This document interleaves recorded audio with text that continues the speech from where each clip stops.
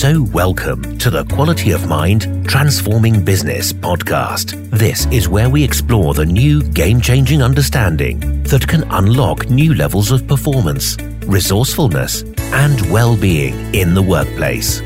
Join us if you want to be part of the new breed of leaders in business. Join us if you're fed up with the conventional echo chamber. And join us if you want to be part of the new revolution in understanding how the mind works and recognize that we are more than just our psychology and that can lead to better results. Hello and welcome to the Quality of Mind Transforming Business podcast series. And today we have another episode and it's an interview. And it's an interview with a fellow coach from all the way across the big ocean in the US, Dominic. Actually, Toronto, Canada. Oh, you're in Toronto? Toronto, I'm so sorry. No worries. Well, you're still across an ocean, Dominic. I am still across an ocean, yes. You're America. in the north bit of it. Yep. Dominic Scafidi, who's a coach, and he's going to introduce himself to us and tell us a little bit about his career background, how come he's got into coaching, and then I'm sure we're going to have a really interesting conversation about this wonderful understanding of the mind. So welcome, Dominic. Well, thank you. Thanks, Pierce. It's a pleasure to be here on the show. Just by way of introduction, I've been a coach now so I'm an executive coach, and I've been doing this for the past 10 years, self-employed. And prior to that, I was in the corporate world and mostly in very large organizations. I started my career with Procter & Gamble, and my career began in sales, and then it moved into human resources after, I began to, you can sort of see the link, human resources is much closer to coaching than sales might be to coaching. So I just became more and more interested in people and getting results through people and the potential and all that. That's the kind of the thing that was more coaching. So human resources, then I was in, spent some time in telecom, the telecom world, a software company where I was director HR. And then the last corporate role I held was a vice president of human resources at a large national retailer in Canada, also Canada's largest private employer. So that was the corporate career. It's 20 years. And then from there, I came out to the corporate world and as an executive coach. Initially, when I came out before deciding to be a coach, I thought I'd be an HR consultant. But then, after a few months of that, I became very clear that the part I was really, really interested in was this idea of working with leaders and helping them to really bring out their own performance and potential. And so I'm a certified coach, credentialed through the International Coach Federation. I think that's probably it for background. Well, that's great. I mean, it's fascinating, isn't it? So you obviously had a very successful, high-achieving corporate career, and then something obviously tempted you or inspired you to sort of end that chapter of your life and come into help unlocking business executives. So I guess the question I'd ask you, given that we're talking all about the mind here, what is it that you now, sitting where you do in the role you do as an executive coach, what's the kind of value you're adding, and what's the magic that you're playing with now that means you don't want to go back and be a VP of HR, or even in an even bigger organization? So what is it that you're seeing now that makes your role so wonderful now? Well, what's exciting about this, not just the coaching work that there are a lot of coaches in the world, but more specifically kind of the way you and I approach it, with this idea of, starting with the mind and the way we look at it. There is something in the approach, and we call it different things. Sometimes we'll say, it's transformational coaching or whatever, but what does that even mean? But it is that we get to work with people, and the way I get to work with people is more further to the source of what is giving them or bringing the results and the outcomes in their lives, in their business. Most clients will show up with wanting a conversation about that specific sort of outcome, result. There's a problem with it. It's not where they want it to be. And most coaching will then start there to sort of get to the root of it. Well, what's been going on and why is the result the way that it is? And what are some other ways to go about it? And, so that's the sort of the traditional. And then, kind of what you and I are doing and why this is so fascinating is we see these results and outcomes as the symptom and after effect of something far earlier.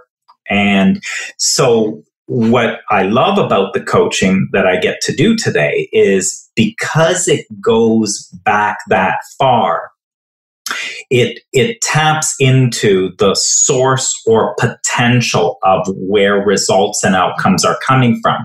And when you can work there, then, the impact of that with clients goes far beyond what they showed up for. They showed up with this one problem. But if you can sort of take them back and it's almost like put them, seat them at the source of where things are coming from, the kind of power you leave them with is, way beyond solving a little problem for them. And that's, I can so relate to that. And that's the definition of transformative. It's beyond the initial thing that they come to you with. Now, if someone's listening to this and maybe they haven't listened to some of the other podcasts yet, and here you are talking and about going back to a source of potential, going back to the source of where this thing comes from. Now, say a little more about that, because what we're not talking about here is the source being you yourself. So just say a little bit more about when you mean the source, where this stuff's coming from and its potential. What do you mean by that? Well, the way I'll put it sometimes, as I'm talking to a potential client, or even with my own clients who are working with me, they will often point to their issue or challenge that is going on. And sometimes I'll, humorously, I'll talk about, they'll say, here's what my problem is. And so sometimes I will assertively say, well, let's look at this. There are no real problems. So you are not actually dealing with any real problem. And so if there's a problem, there's a problem in your mind. Right? So this is the only place that this problem is existing. So it is a problem in your mind made of thought. And so that's all there is. There is something that is there, and it only exists in the mind, and it is made of thought, and that is what the problem is. And as mind changes and as thought changes, because it always does, it never stays the same. So then these issues or problems change and shift. And so this is kind of what's powerful. Whereas in most traditional coaching, what it will do is go after this problem, which really entrenches it further by the fact that you're having a conversation about it. That means there's more thinking about it, and it becomes more thick with thought in mind, right? And the more, now there's two of us talking about instead of one of us thinking about it. Now there's two of us talking about it, and we get, we talk about how long it's been going on and who else is involved and how long they've been involved and what the root of it is and the cause of it is. And so now we make it more and more, we give it more flesh, in other words, and create more reality around it. So what happens if someone's going, okay, fair enough, it's made of thought, it's not the outside world, it's mind, not thought. And then they're going, well, so what? I still got it. Well, what's the so what to that? Yeah. Well, so you do have it. And so what is it you want? And so what you want is something different. Mm-hmm. And and because that's the only reason they're working with you as a coach, right? So I have that. It's a problem. I don't want it. And what I want is something different. And so what's important is if you understand that what you've got is in your mind, it's made of thought. And if you want something different, it will also be in your mind made of thought. And so that understanding of that, in terms of the way that this will change, is not by you putting on and getting into all sorts of action and thinking around the thing that you've got that you do not want, and wrestling it to the ground and taking all kinds of action around it. And I have clients, for example, who if they talk about a team member, or they're working with an executive team that they're trying to influence, and they'll talk about things like, I'm not getting support for this project, or I can't get that person keeps blocking me when I'm trying to make progress on things. Well, that's a kind of a problem that, you don't have a person who is literally blocking or being a wall. What you've got is you have a perspective on something going on, which has created a block or a resistance to your ideas. But where that exists is in your thinking and in your approach. And so that's the part that's going to shift or change in order for something different to actually show up, a different result or outcome for you. And that's the interesting bit, isn't it? Because it can look to us. Let's take your example that you're doing some change in an organization, which is obviously very relevant nowadays. And it would look like there's a team, a department head, or a person who is not on board with that and is blocking that, right? That's how it would look to you, right? Now, what we're saying, you could hear us going, so you're telling me that that's mind, that's thought, and if I have different thoughts about that, they're going to be less resistant. But someone might go, well, hang on, I could have different thoughts about that, but why would that make a difference to their resistance? Now, how would you answer that one if someone asks? Well, this is interesting because it's the resistance.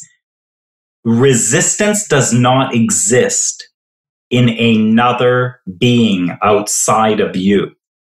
It arises within a relationship. A resistance arises in a relationship. And so there is a way you're perceiving yourself. Again, you perceive yourself in relationship to another self. So already there's two. And then the resistance that shows up in that is, again, also created within that. So it's interesting because it's like there are no resistant people. Resistance isn't this characteristic that lives over there with your boss or with your, colleague at work. That colleague is collaborative and cooperative with some.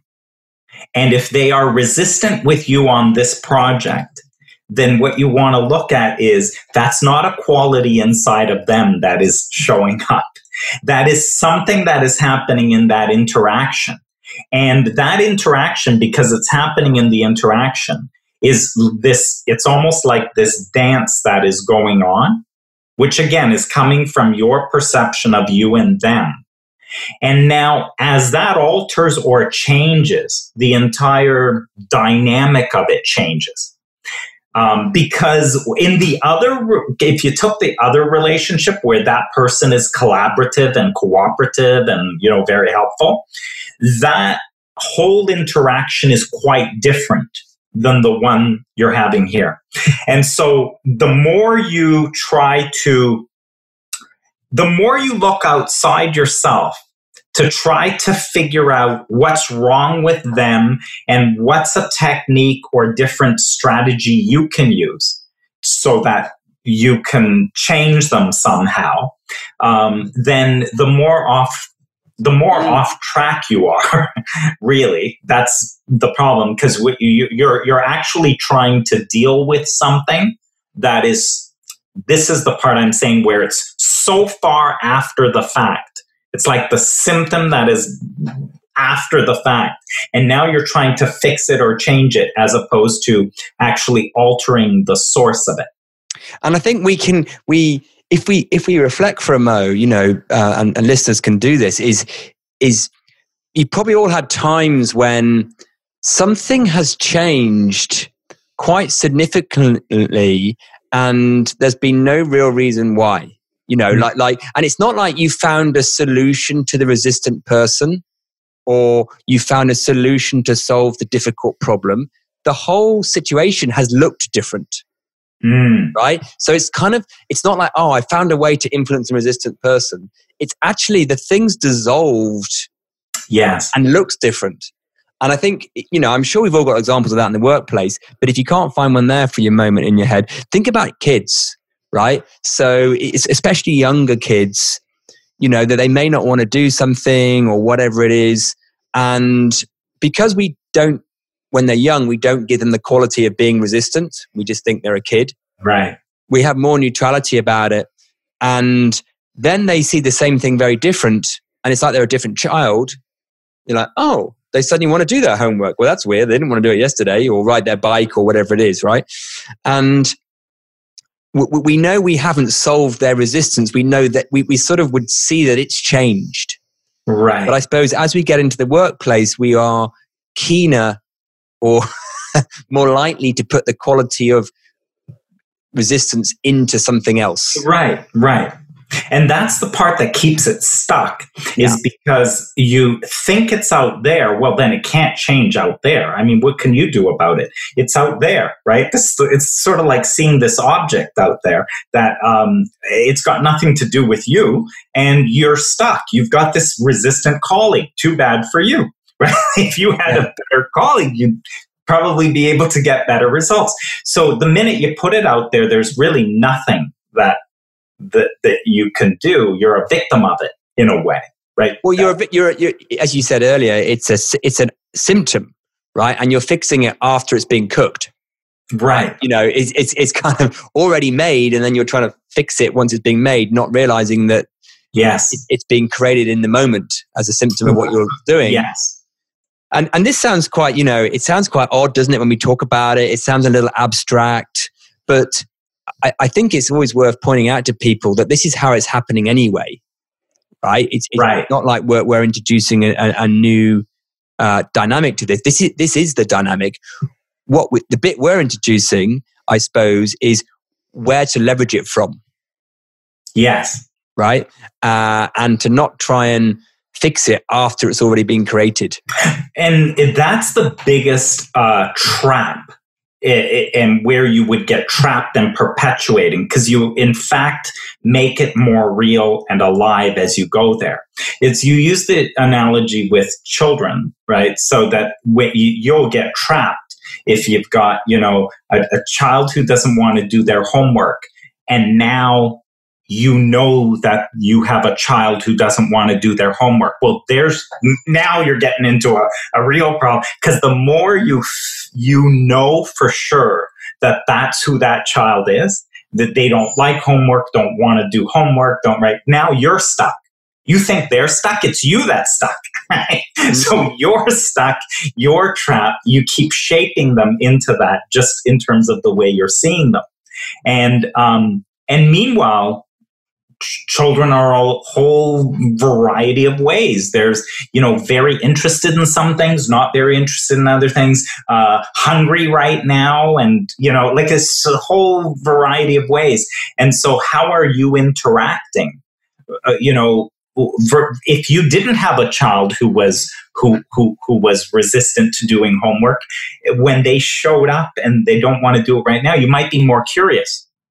You're like, oh, this is interesting. What's going on? They go, well, I'm really hungry, right? I'm really hungry right now. Or you know what? The teacher didn't go over this today, and I was, I was playing on my video game and I wasn't finished, and then now you called me over here, and I'm still thinking about it. So when you're curious, you no longer have this child who's a particular way. That's a problem. And by the way, what do you do with these problem kids? And are there strategies for dealing with them and all that? Notice every time you try to do that, you keep making more real this thing that isn't real. It isn't really that way. So what do you do then, right? So let's say someone's buying into what we're saying. They're still with us, right? They haven't switched off yet. And they're going, okay, I can see it's coming from mind and thought. I get that, and I get that, my attention on that is self-perpetuating the circumstance and the situation. What do I do about that? Yeah. Well, let's say that if you really got that, and that it only works that way, it doesn't work any other way, then it puts you at the source of the source of it, the power of it. If you really got that, that's the only way that it works. So whatever you're seeing right now is all sourced in that way. Then you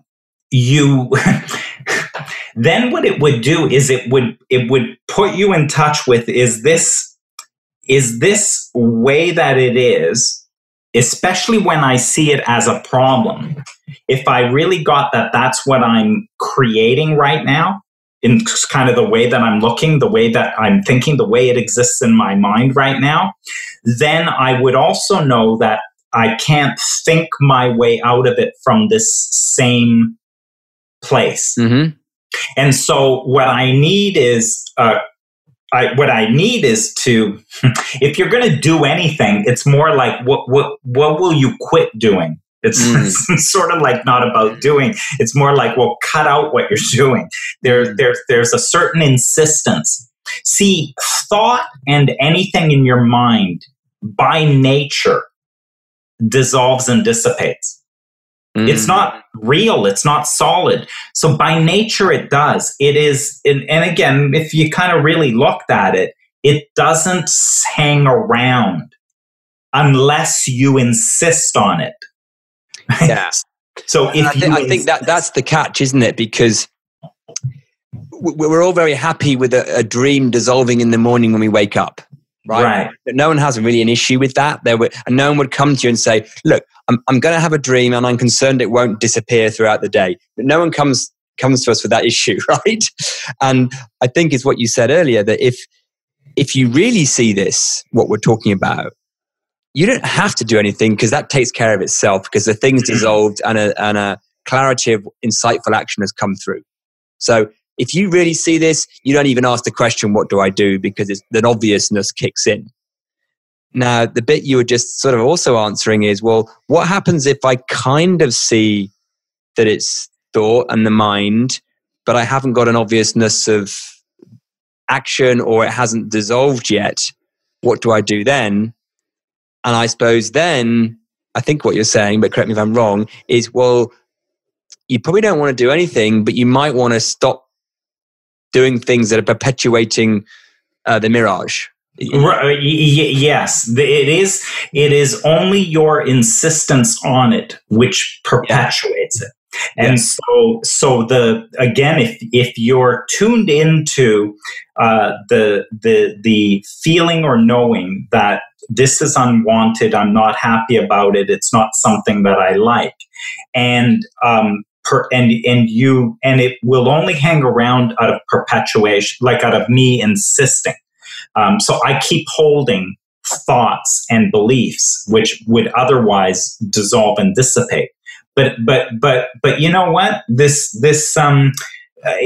What you get from clients generally is some argument at this point, because they'll start to say, no, but it isn't me. It isn't me and my thinking. I've actually talked to other colleagues, and this particular person actually is uncooperative. They are, and it's not just me. It's with everybody. They're known to be this way, right? So it's not in my thinking, right? So you get those sorts of scenarios happening. Or, if we look at it more broadly, you say, yeah, my business is down, but this isn't me. It's not just me. You're telling me it's my thinking, but it isn't. The economy is down overall, and things are very uncertain. And so it's not just me that has this impact. I talk to the others in my industry, and they're all having problems or all having these situations. So what you're getting there is now this mass sort of common thinking and mindset that everyone's buying into. And, all you have to do when you look at that is just say, well, hang on a second, let's wonder about this. Is there any business in this economy that is thriving? And if there is a business somewhere thriving, if there is someone who, despite what's happening in the economy, is actually, growing their business, then it cannot possibly be true that the state of the economy is what's at the source of where your business is. So there must be something different that another person is perceiving, or another person is tuned into, or another way that they are holding these same conditions. So there must be something different that they're doing that they have different results than you do. Well, let's move the conversation on a little bit, because I know that we had a chat before we press record. So let's move it a little bit in a segue from what you said, from resistance to, I'm going to use this word, but we'll define it a little bit, attraction, right? So how come some businesses or organizations or people in an organization seem to, I don't know, that they're the secret sauce, they're the rainmaker, they seem to, customers seem to like them, they find stuff, they get new ideas, they're in great flow, opposite of resistance, actually. So, and it looks like it's kind of, some people are on a purple patch, it's going, what do you say about all of that? Well, and that's often the case. You can even see it in individual performance within organizations. I used to be, in sales, and even in HR, I used to work with a lot of sales organizations. And you could see there where a mass of the sales force would, for instance, buy into that the economy's on a downturn and things are bad. And then you would get a few salespeople, right, who would be shining stars, right? Or the other thing that would happen was you'd have a particular account or client or segment, right, in sales, to say, well, that industry is terrible, or this particular customer is really bad, they're terrible. And then you would swap out salespeople. Yeah. And all of a sudden, they're getting results within that same account that was not happening before.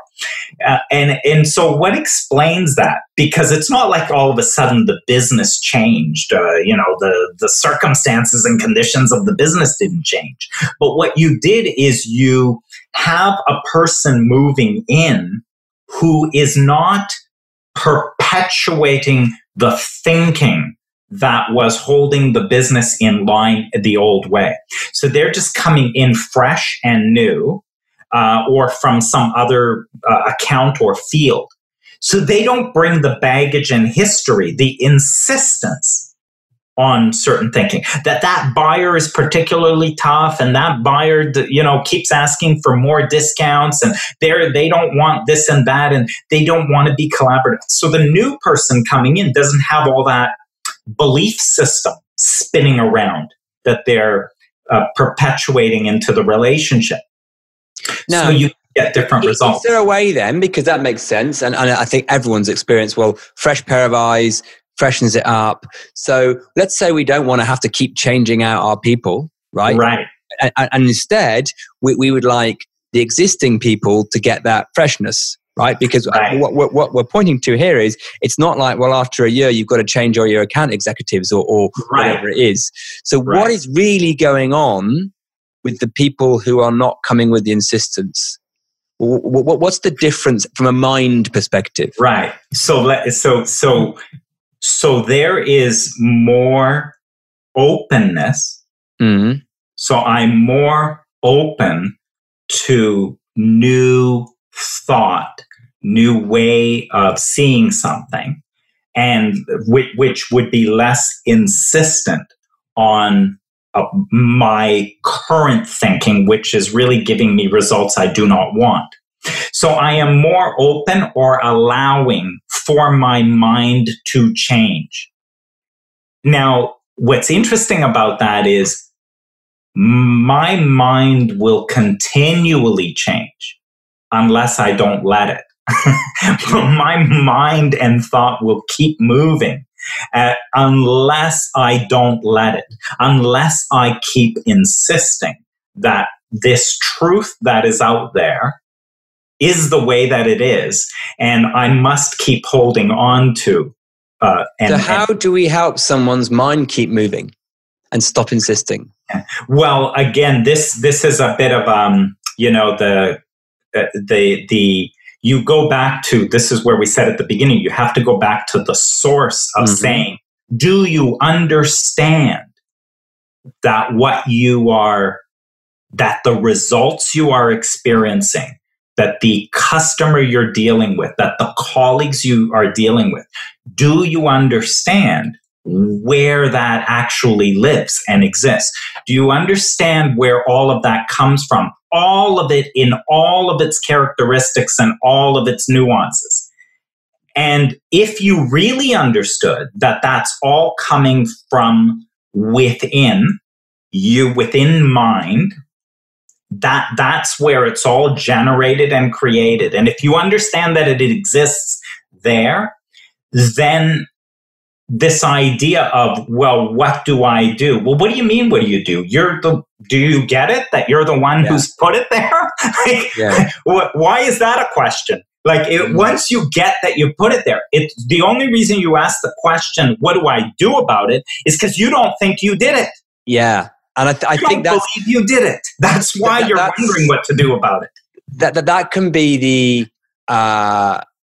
this is simple but not easy part of this, right? Because almost in a way it's binary. Either you see that or you don't. Yeah. Right. And another challenge with this, or not a challenge, it's actually an opportunity because it's so easy once you see it, is intellectually knowing that. Right. Academically knowing that, conceptually knowing that means nothing. Right. And someone telling you that, or you listening to, Piers and Dominic drinking the Kool-Aid, telling people that means nothing. But we all have the capacity to see that at a deeper level, at a more realized level. And then once you do, as you just said, the question of what do I do is kind of like, So I suppose in a way, I don't know how you describe it, Dominic, but that's kind of our job, is getting people to see it insightfully, right? Right. Body right. Yeah, and that's always the magic in coaching, is that once they see it, and I've had clients, that's always where the big breakthroughs and results come from. I've had clients who, I've worked with them because, there was this one example of was a senior vice president of supply chain, and he was working in a smaller organization. He'd come from larger organizations, and he was clashing culturally because this smaller organization was more collaborative. They were really focused on engaging employees and all that. And he came in, he was command and control and directive and, not very personable. They didn't put a lot of emphasis on relationships. And so it was very like a lot of conflict. And so what they hired me and to work with him was to, hey, can you soften him up a bit? Can you get him to, right? So we started talking and I started to find out more about him and what he did. And it turns out that, outside of work, he was a musician. He had a band. It was a certain, like a cultural thing, like a folk band thing that he had. And he had organized it and they got together. And anyway, as he's describing himself and what he does, it's like a completely different person. He was so relationship focused and so connected in terms of people and all of that kind of thing. It was really night and day. And so when we looked at this, it was clearly he's showing up at work in a completely different way of being. And it, when you got into it, it had to do with, how he kind of rose up in the corporate ranks and large organizations. So he had a particular way of being in there, which said, you got to be professional and you can't get too close to people. And when you're their boss, there was a whole thing about that.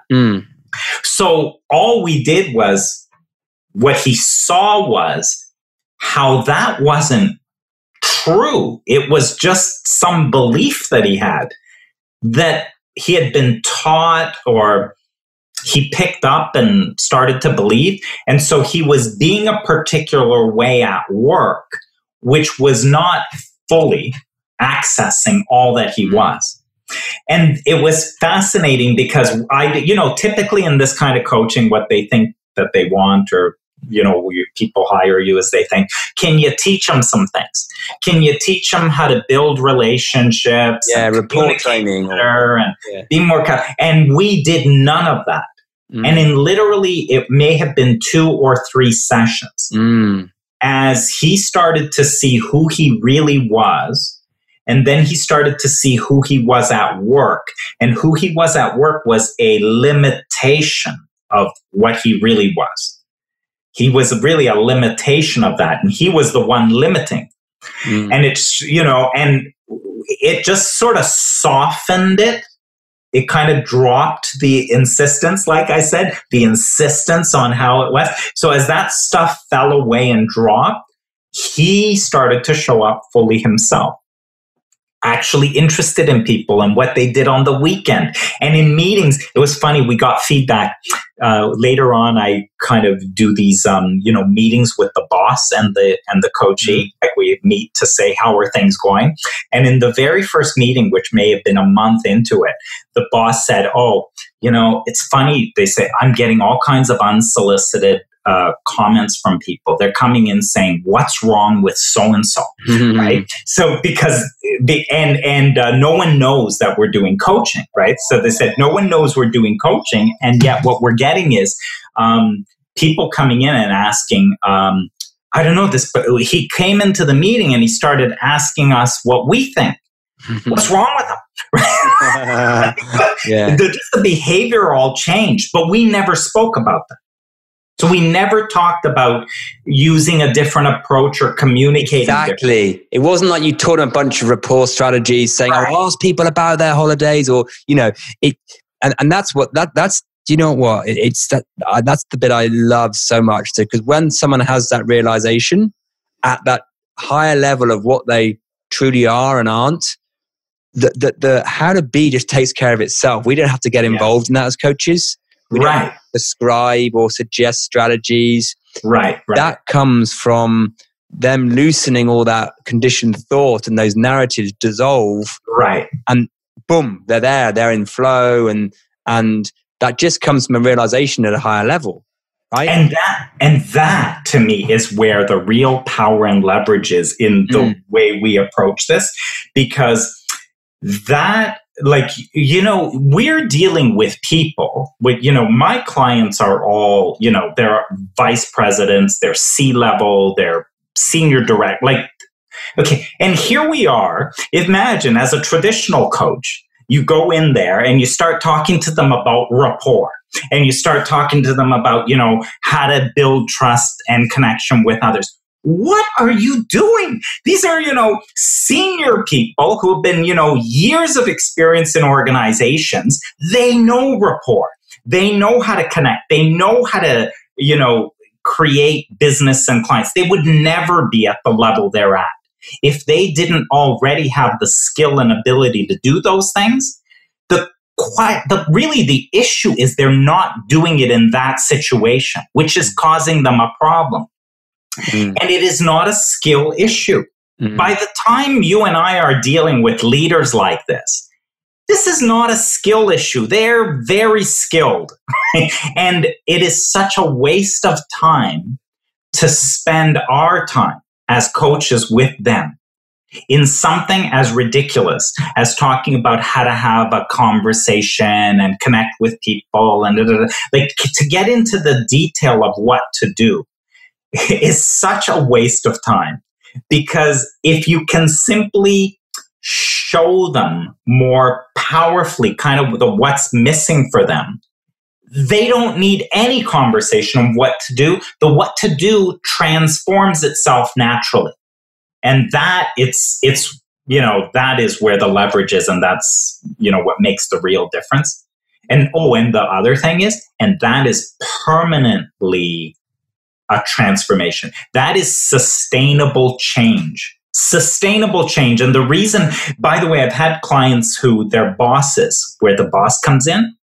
I had one instance where the boss said, well, I don't know what you did to him. I don't know what you did to him, but this is exactly what we wanted, right? The change was exactly what the organization wanted. But they said, I don't know what you did to him, but we'll see if he can keep it up. And my comment was, well, let me tell you, there was nothing I did to him, and we never spoke about any of the changes that you are seeing. That was never a conversation for us. So any changes you are seeing are coming from that person innately as their natural way of being. And it has nothing to do with anything we've talked about, because I can assure you we have spent zero time talking about, how they need to behave in an executive meeting or how they need to, interact with their colleagues, because that part is a waste of time. Yeah. I mean, it's funny. I've had clients who have just radically changed their diet, or pain's gone from an old injury. And we haven't even talked about health, nutrition, or pain. Right. We've been talking about the mind, right? And it just so happens that they start being more vegetarian or plant-based, or that their old injury doesn't hurt. Now, we didn't go anywhere near those topics. We didn't touch them. Right? And that, similar to what you're saying, is the power of working at the higher level of source, right, of mind, because almost the intelligence of the system works out where to go with that. Right. Yeah? Well, and to think that our little personal minds could prescribe something more powerful than someone's own intuitive realization and wisdom is a little arrogant, actually. I mean, innocently, but right, of course. But it's as you say, it's a bit funny to think that we should be telling people how to do things that is part of their essence.